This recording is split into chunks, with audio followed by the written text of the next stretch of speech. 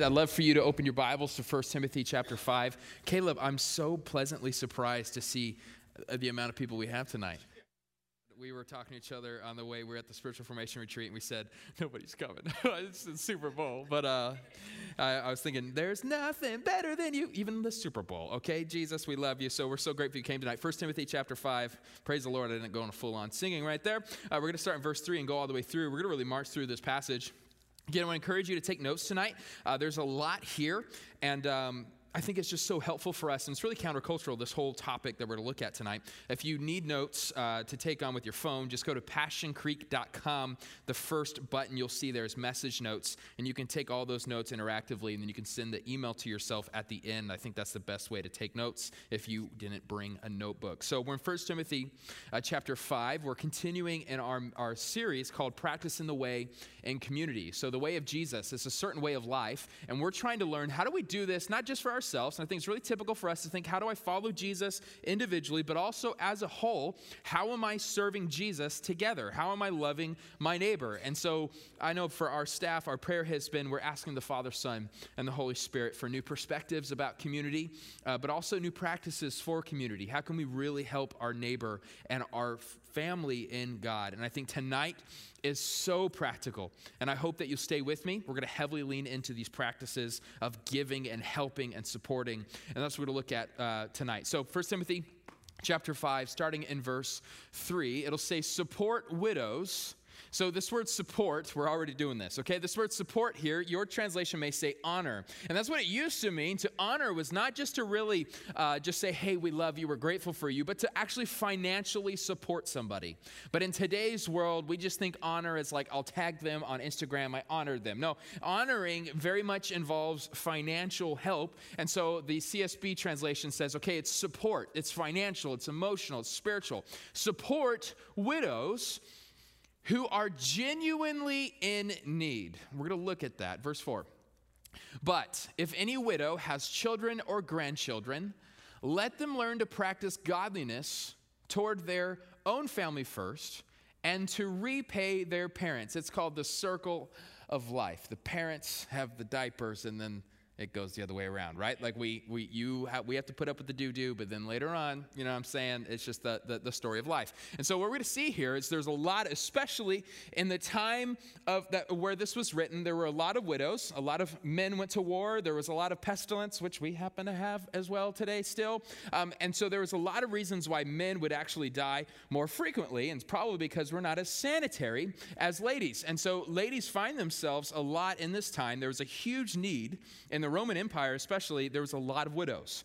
And the church actually really grew because, in part, they really found a way to love and serve the widow. But Paul here is saying, there are widows in your church. Let's figure out how to love and support them. So initially, let's support them, but those who are genuinely in need. Those who don't have children or grandchildren to do their job. And it's interesting here, we still have this today. People think, hey, church is supposed to just take care of everything. We absolutely are a place to help and to love you and to take care of you. But at the same time, there are so many needs in the community. If a widow has children or grandchildren, it is primarily their responsibility to care for their family, and whatever is left, the church will absolutely step in. Some people have an issue with this, but it's the only way that all of this whole system works. And doing that, loving the widow and your family, it pleases God. Verse 5. The widow who is truly in need, he keeps using this phrase, and left all alone, has put her hope in God and continues night and day in her petitions and prayers. Some of the most amazing people I've ever met are ladies who are widows, and they live alone, but they just love the Lord. Their life is bathed in prayer. There's so much to learn from them. There's amazing women of God. Let's go to the next verse now. However, she who is self-indulgent is dead even while she lives. Paul is being very straightforward here and saying, okay, there are some who put their hope in God, but other widows are being self-indulgent. They're taking these blessings and they're not using them for the glory of God. They're using them for themselves. They're taking advantage of it. And so Paul is trying to teach Timothy, how do you deal with people? And maybe this is a situation in your life. How do I care for people when the more I help them, the more they hurt themselves, right? And we're going to look at that tonight a lot. Verse 7, command this also, so that they will be above reproach. But if anyone who does not provide for his own family especially for his own household. He has denied the faith and is worse than an unbeliever. There's nothing more damning than to say this type of phrase. In history, we see, and even today, even non-Christians, even people who just have not a very good lifestyle, they still know to take care of their grandmother, the person who's in need, the one who is a widow. So he's saying if there's anybody in church, this is not a good thing. And by the way, this was written before the healthcare system was created. So today, a lot of us, we have the homes to take care of widows and those who are elderly. This was not a thing back then, and I do think it's worth noting it is the church who really started that whole system of hospitals and medical care and helping people usher them into the next life. Shout out to the church. We don't get enough good press. Amen? Amen. Verse 9, it then says, no widow is to be enrolled on the list for support unless she is at least 60 years old, has been the wife of one husband, showing faithfulness, and is well known for good works. That is, so what are these good works that she's known for? She's brought up children. This is worth noting. We also know here, some people do not have earthly children. They didn't have children from themselves, but certainly within the church, there are so many different ways to raise up children, to be involved in ministry, to help those other children, to call them aunt and uncle, right? And all those sorts of things. So I think that's more than just, it's not just saying they had to have had children themselves. Shown hospitality, washed the saints' feet, helped the afflicted, and devoted herself to every good work. So the people to support, the people to really help, are those who are already helping others. That will be a theme we're to look at all throughout tonight. Verse 11. But refuse to enroll younger widows. Why? This seems harsh. This seems like Paul is not caring. But here's why. For when they are drawn away from Christ by desire, they want to marry. Verse 12. And will therefore receive condemnation because they have announced their original pledge. Keep going. At that same time, they also learn to be idle, going from house to house.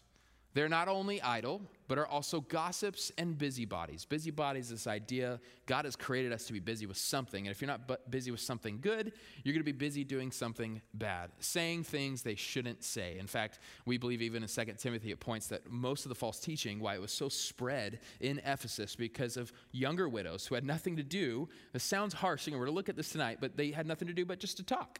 And like social media, right? And they started spreading all of these false ideologies and theologies. Therefore, I want younger women to marry. So we believe it's saying remarriage, have children, manage their households, and give the adversary no opportunity to accuse us. I think it's so true. Accuse us. When we're a family of God, even when somebody is not following the Lord, it's actually it's on all of us. It's accusing the church itself. We really are this network of accountability. Verse 15, almost done. For some have already turned away to follow Satan. If any believing woman has widows in her family, let her help them. Let the church not be burdened so that it can help widows in genuine need. There's so much here. Some of it may seem harsh, but I promise you at the end of the day, it's most helpful. This is a category a lot of people struggle with. Tonight's topic, the title, is When Mercy Gets Messy. When mercy gets messy. Paul here seems like he is being rude, not helping certain people, being an ageist, saying if you're young, we're not going to give you financial support. But there's so much more to this, and I think initially we need to apply this. If there are any widows in our church, we need to apply this doctrine to that. But also, if there's anybody in need in general in your life, how do you help them? How do you help them in a way that doesn't actually continue to hurt them? We're going to try to really work that through in the gospel. Let's pray together for our time. Father, we love you. And we ask you just that you'd be with us tonight. I'm so grateful for our congregation who truly cares about the Word of God. And Father, we're not asking for our own thoughts, our own ideas, but God, I just pray that the Bible would preach itself tonight. And I pray that you'd use this passage the same way you've used it for the last 2,000 years. And that's to build up your church, to care for those in need, and to make much of your name, Jesus. God, we love you. We are here for you. Maybe be attentive to your word, and I pray that healing would happen tonight. In Jesus' name I pray. Everybody says? Amen. Amen. So throughout the Bible, it's actually real countercultural in the Bible, and especially in the Old Testament. Nobody else was talking this way. God was very clearly, from the get-go, was creating a community of God that were so caring for widows, for orphans, and for aliens, strangers, refugees, those who were in need. The Bible is very clear. We must care for them. Not only that, we must protect them. Not only that, we must honor them. Now, this is extremely countercultural back then, and I would argue even today, because it's caring for the people who don't help society. Quote unquote, it's not people who are productive. Especially in our world, we look at everything as far as, are you helping or hurting? Are you a net positive for the market, or are you at a negative? Are you costing us money, or are you giving us money? But the Christian, we do not look at people in terms of value in that way. We know every single human is made in the image of God. Therefore, every single human is of supreme value, and it doesn't matter where they've been. It doesn't matter what they've done. We love them, and we care for them. We protect them, and we honor them, even if it means we will never get anything in return. This is the way of Jesus. This is what Jesus does, and we as the people of God must do that. But here is the hard passage. This is the hard line here we're seeing in this passage. Who do you help and who do you not? There are people in your life that don't need your help. In fact, by you helping them, it's hurting them. This is the most intimate thing, but if we had time, I bet you we can all get together and we can start listing names. It'd get real gossipy real quick, so we won't do that. But there are people in your life, you know, the more you help them, the more it hurts them. But it makes you feel better because you helped them, but did you? Mercy gets really, really messy. I know this in ministry. As a church, we want to be a church that loves people and cares for people. And if you have a need, like, we don't want to do a Facebook ad. You need money? We'll give it to you. Like, that's not where we're at, especially financially. You can look at our budget, right? That's not us. But it's also like in a real way, like of all y'all, and again, don't all come to me. This isn't going to work if you all need something tonight. But we want to care for our congregation. But we have to do it within this framework. Who really needs help and who doesn't? There was a few months ago, somebody came during a worship practice. Some of you guys know what I'm about to mention. I don't think I'll get sued for sharing the story. I don't know. The guy's kind of crazy. So he came in, and I was just like kind of taken back, and I thought, oh, cool. Like, he's really excited for church. He's 2 hours early. So I'm like, praise God. I was just real positive about this. So he was sitting there, and he's writing on this notepad, and I just thought, man, he's praying a prayer. Like, I don't know. I was in a good mood that day. Everything was positive thinking.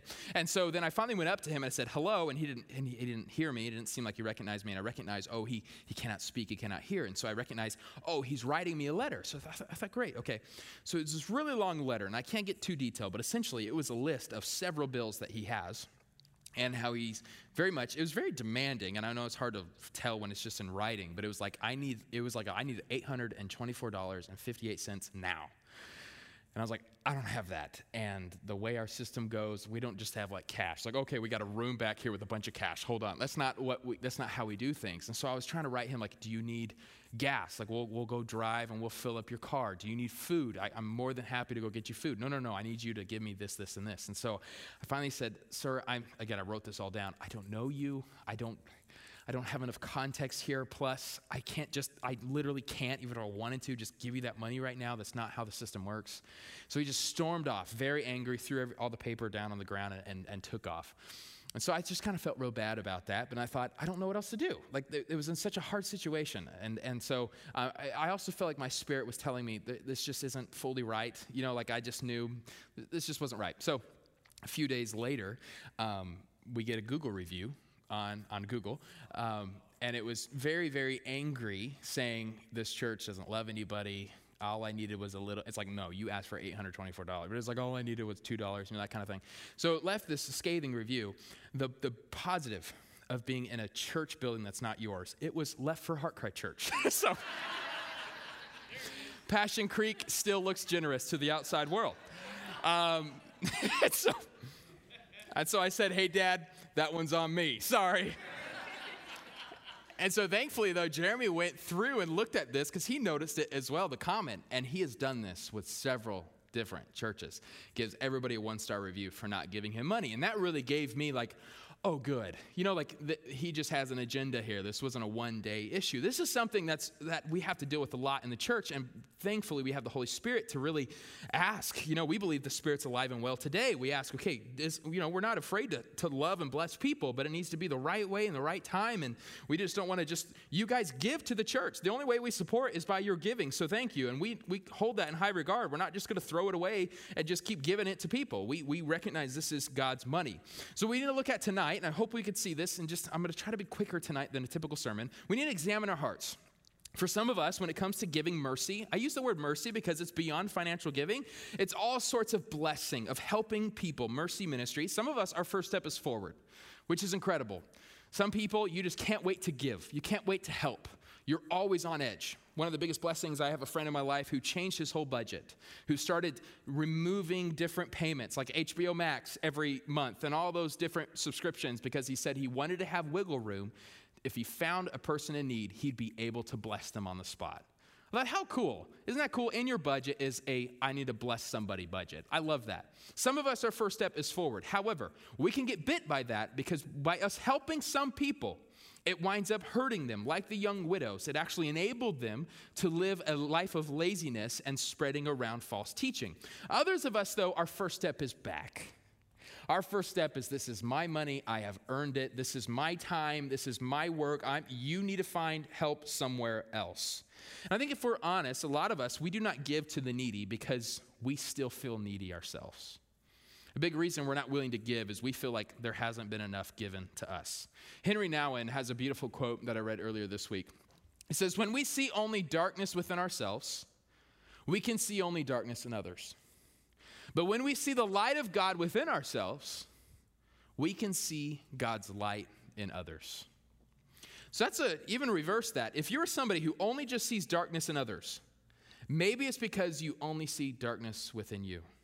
Let me just give you the hope of the gospel tonight. It's not about getting better. It's not about trying to turn on the light yourself, but surrendering to Christ, and he will give you light. He will give you life in abundance, and he could set you on a new path. Amen? This is the God that we serve. But we have to examine. Some of us, our first step is forward and helping, and that can bite us. Others of us, it's back, and that is not good as well. So the two questions are, when do we extend mercy, and when do we withhold mercy? Mercy gets messy, and it's not as easy of a question to answer as you think. B.B. Warfield, we have this on the screen. He gave some objections people have to giving. And this is not just giving to the church, but just giving to anybody in need. And I thought these three little points he had. He was a professor at Princeton in the 1800s, great commentator. I think this is really good. Point number one, he said in a sermon one time, he said, money is my own. This is objection number one. Why would I give to somebody? I worked hard for this. Money is my own. I got this. And his reply was, yeah, that's true, but Christ's blood was his own, but he gave it on the cross for you and for me. Right? So if we're practicing the way in community, if we really believe Jesus, we cannot take anything in our life and say, this is mine. Jesus, it was his life, and yet he gave it. So you and I, in possessions and everything that we have, our first step must be forward because it's not ours either.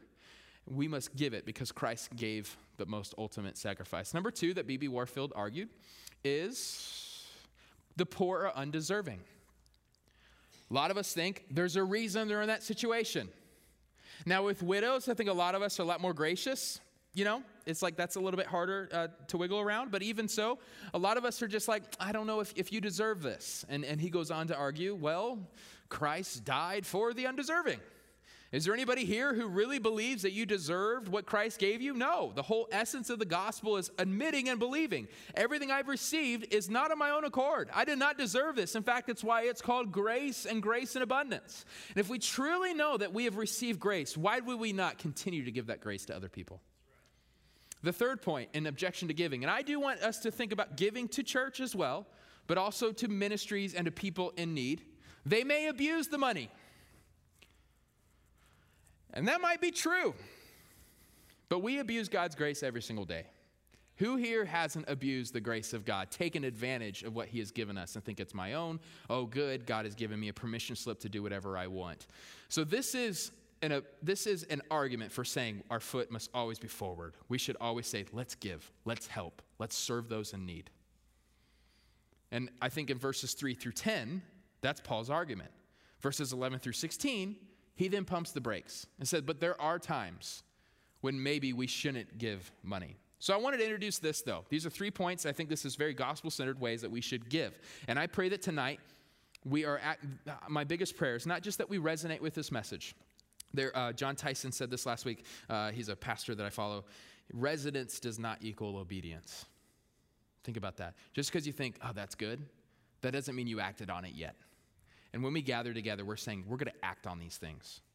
I want you to think of that through. How are we going to act on this after hearing tonight's message? Okay? Let's, verse 3 through 10, Paul starts to list through widows who are genuinely in need, people who really need that support, women who are incredible. You look at this list, it's amazing. They put their hope in God day and night.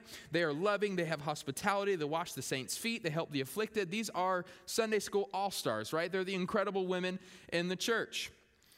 He's saying for those ladies, we must offer mercy and help them. Write this down. This is what mercy does when we help others. Mercy is an invitation to a life of love and celebration.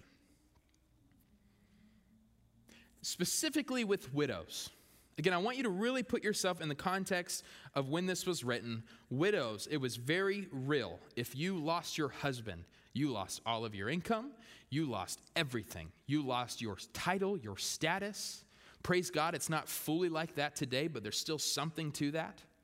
When you look at a widow, possibly even today, but certainly in the past, you would not describe it as a life of love and a celebration. You would describe her life as she used to be loved. She used to have a lot to celebrate. As a church, may we never settle for that. May we say, no, we will continue to do whatever we can to continue to come alongside of you. As long as you have breath in your lungs, there is so much life in you. God has so much purpose for you. And especially when a widow doesn't have children or grandchildren to help, we as the church, we gather together and we do what it takes to make sure that this widow is still living a life of love and it still have a lot to celebrate in life. That is what God has designed.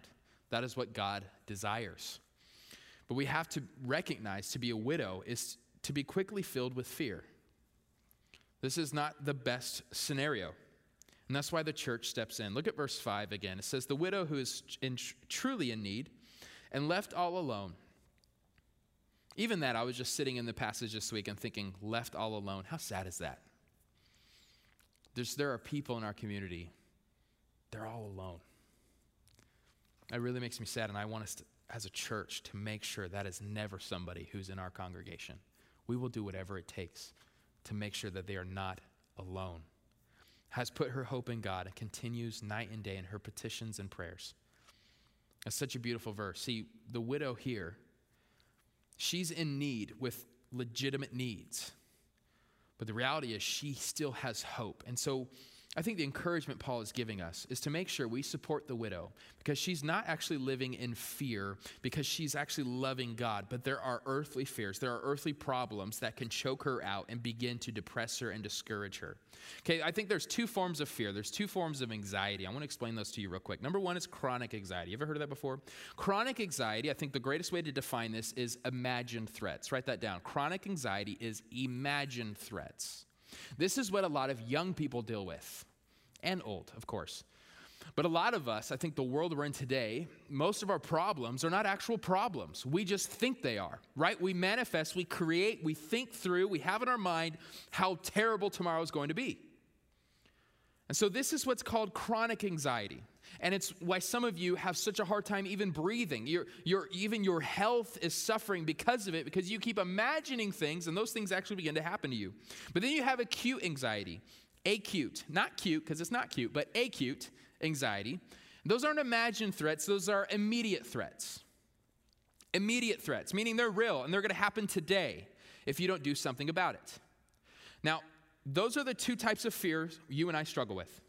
Imagined threats and immediate threats.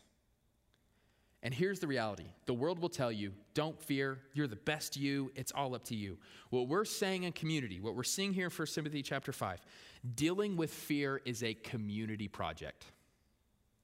You cannot get rid of fear alone. You have to have the brothers and sisters in Christ. And here's what's so unique about what widows do for the church and what the church can do for the widow. Here's the next subpoint. Widows serve the church by dispelling imagined threats. The church serves the widow by dealing with immediate threats.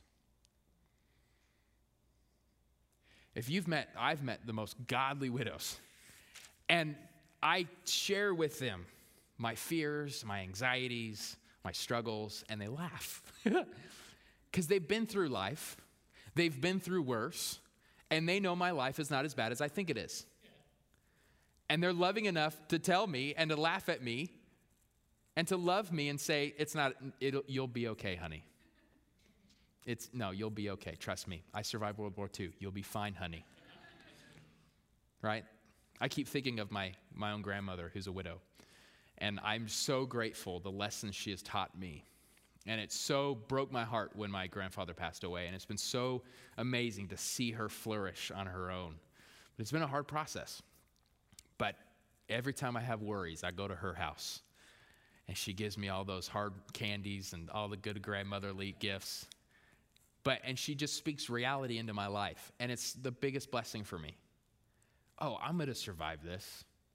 She had story after story of stuff I've struggled with. And she said, honey, it'll be okay.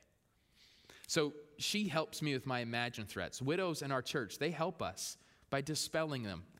They speak reality. They speak hope into your situation. But we as the church, our job, the widow has immediate threats. It's called bills. It's called food. It's called real things they need. It's called relationships. It's called not being lonely. It's called having somebody to eat lunch with. And that's when we as a church, those who are able, those who have support, who are able to gain money, whatever, we're able to help and love the widow in those ways. So I want you to remember, it is a two-way street. Every time you serve anybody, they're also serving you if you have the eyes to see it. Saying, serve these widows, these incredible ladies of God. They put their hope in God. They pray day and night, and meaning they no longer live in the world of imagined threats. They live in the presence of God, but they do have immediate threats. They do have survival. And that's where we as the church can come alongside of them. But we have to see, again, this is a two-way street. Look, it says in verse 10 that this widow must be well known for good works. That is, she has brought up children, shown hospitality, washes the saints' feet, helps the afflicted, devoted herself to every good work. These are people who are proven, they serve the church. In other words, another way to put it is the church supports the widow financially, and the widow serves the church faithfully. It's a two-way street. I want you to write this down about this two-way street that you and I have to keep in mind. It is a sin to minister to while refusing to be ministered to.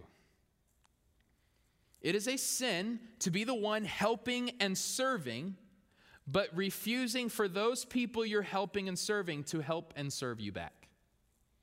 It reeks of pride and arrogance. It is not the gospel.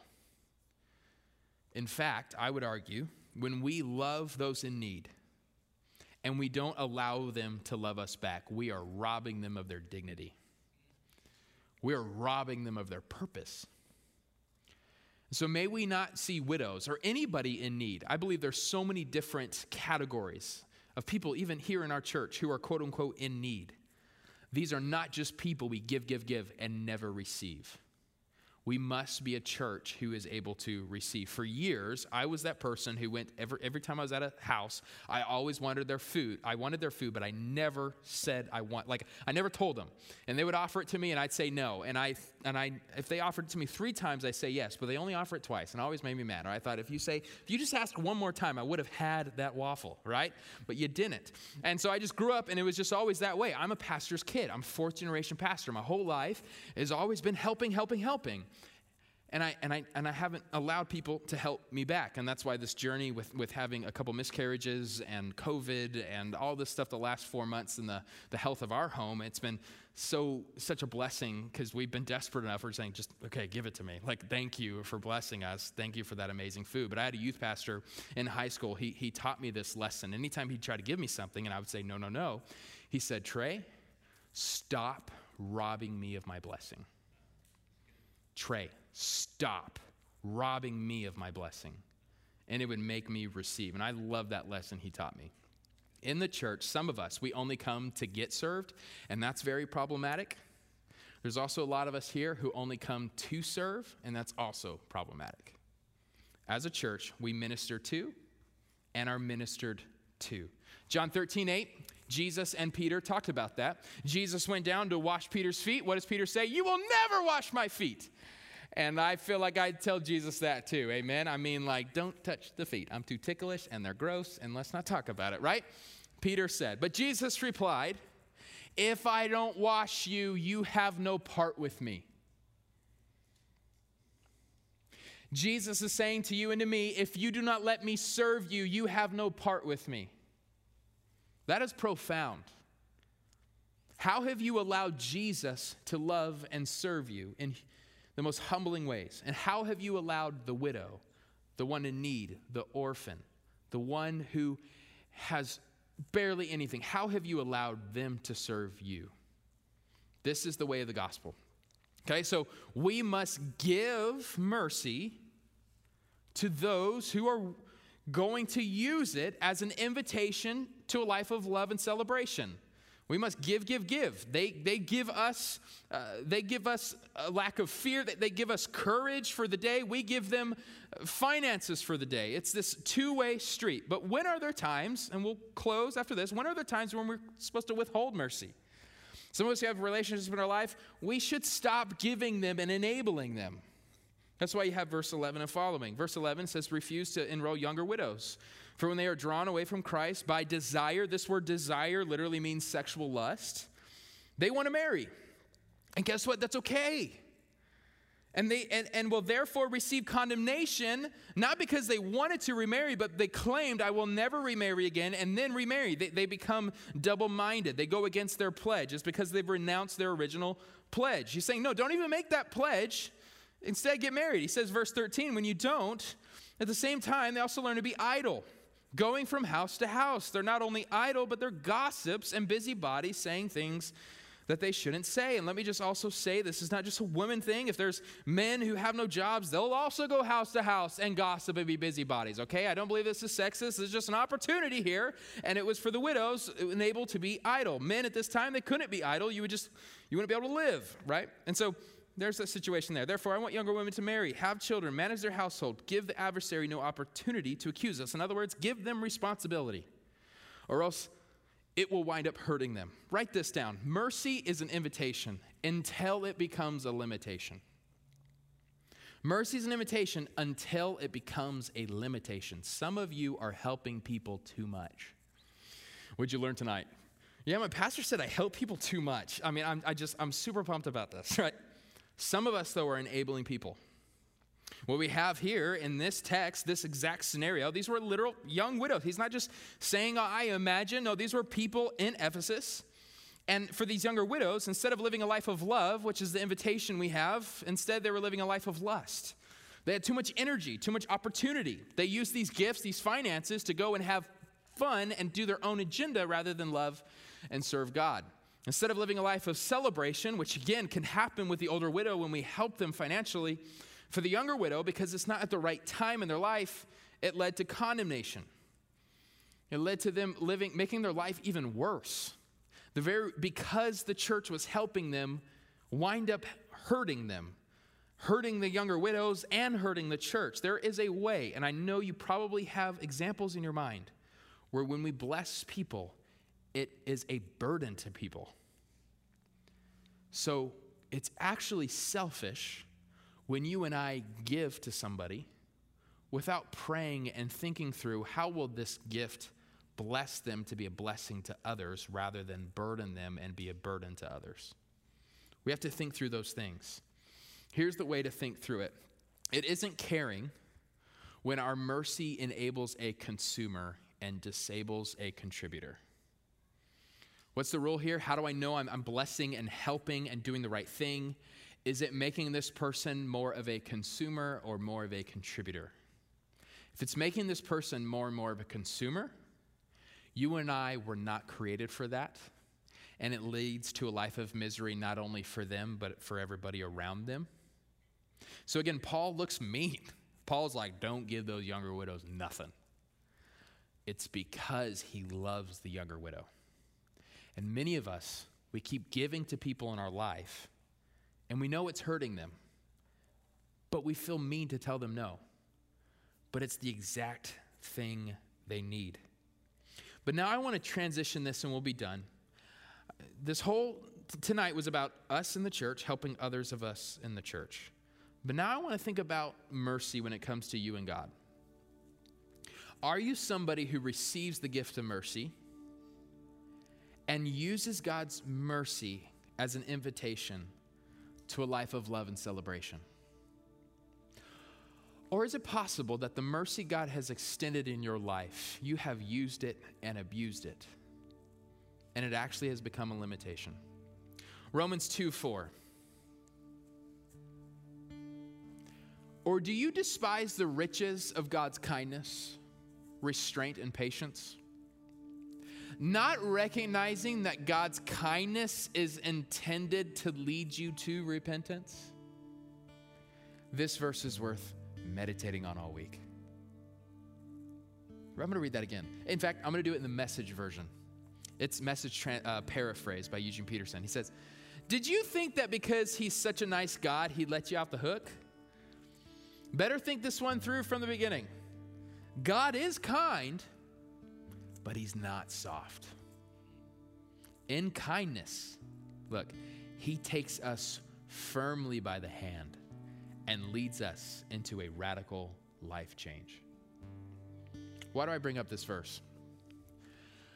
Some of us keep receiving the gifts of God, and we're not using it as he intended it. Some of us have been sinning, getting away with things, and yet our life is still good. Our children are still healthy. Life seems to go right. Don't think that doesn't mean because, God is just letting you get off the hook. He is just being patient and kind with you, but eventually he loves you too much and he will make it stop. It will get to a point where he stops offering mercy the way that you are currently receiving mercy. Why? Because he's a loving God, and he knows the more mercy you receive at that point, the more harmful it can be for you. So some of us were really discouraged because we feel like God keeps taking things away. But what if it's because God loves you too much to give it to you in this season? What if God gave you that thing that you want? What if that's the very thing that would lead you even further from God, leave you even more consumed in lust and condemnation? So in his love, he's withholding. Here's the last point. God isn't being indifferent towards you. He is just doing something different for you. If you're upset with the way God has been giving gifts in your life, know that God is a God full of grace. God is a God full of love. In fact, because he loves you, he's not giving the gifts to you the way you want them. Because he knows by doing that, it won't lead to an invitation to more. It will be a limitation with less. Some of us, we need to pause and reflect tonight the ways that we have abused God's mercy. Some of us are like the younger widow. We learn that Jesus has died for us. We learn that we are forgiven. We learn that we have new life and life in abundance when we surrender to Jesus, and we are just overwhelmed with this grace. We're so overwhelmed with forgiveness, but then we think, I'm going to keep doing what I want because I'm forgiven anyways. I'm going to keep doing this because this gift was all about me being forgiven. And we're using it and abusing it. And I'm not saying you're missing out on heaven, but you're sure missing out on heaven on earth. You're missing out on what God has planned for you today. But others of us are like the older widow. God has grace for you. Don't be the widow who refuses to receive it. Some of you, God has been blessing you, but you keep denying it. Allow God to love you. Allow God to serve you. I know some widows in our church, they're stubborn, right? They're like, no, honey, you're not going to give me money. No, I want to bless you. Not from you, right? But there is a blessing in receiving. And some of us need to receive that blessing. And I also think there's another category of us tonight who have been dabbling around the things of God, experiencing his mercy but not entering into it. Not saying, Jesus, I believe in you. I surrender my life to you. Forgive me. I want to receive new life. I'm here to serve you, Jesus, and you alone. Save me.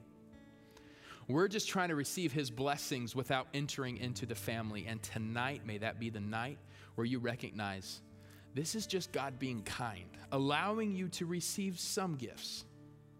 But you will not fully enter into it until you repent and turn fully to him. But to those who are discouraged, God is not being indifferent towards you. He loves you. He is just doing something different for you.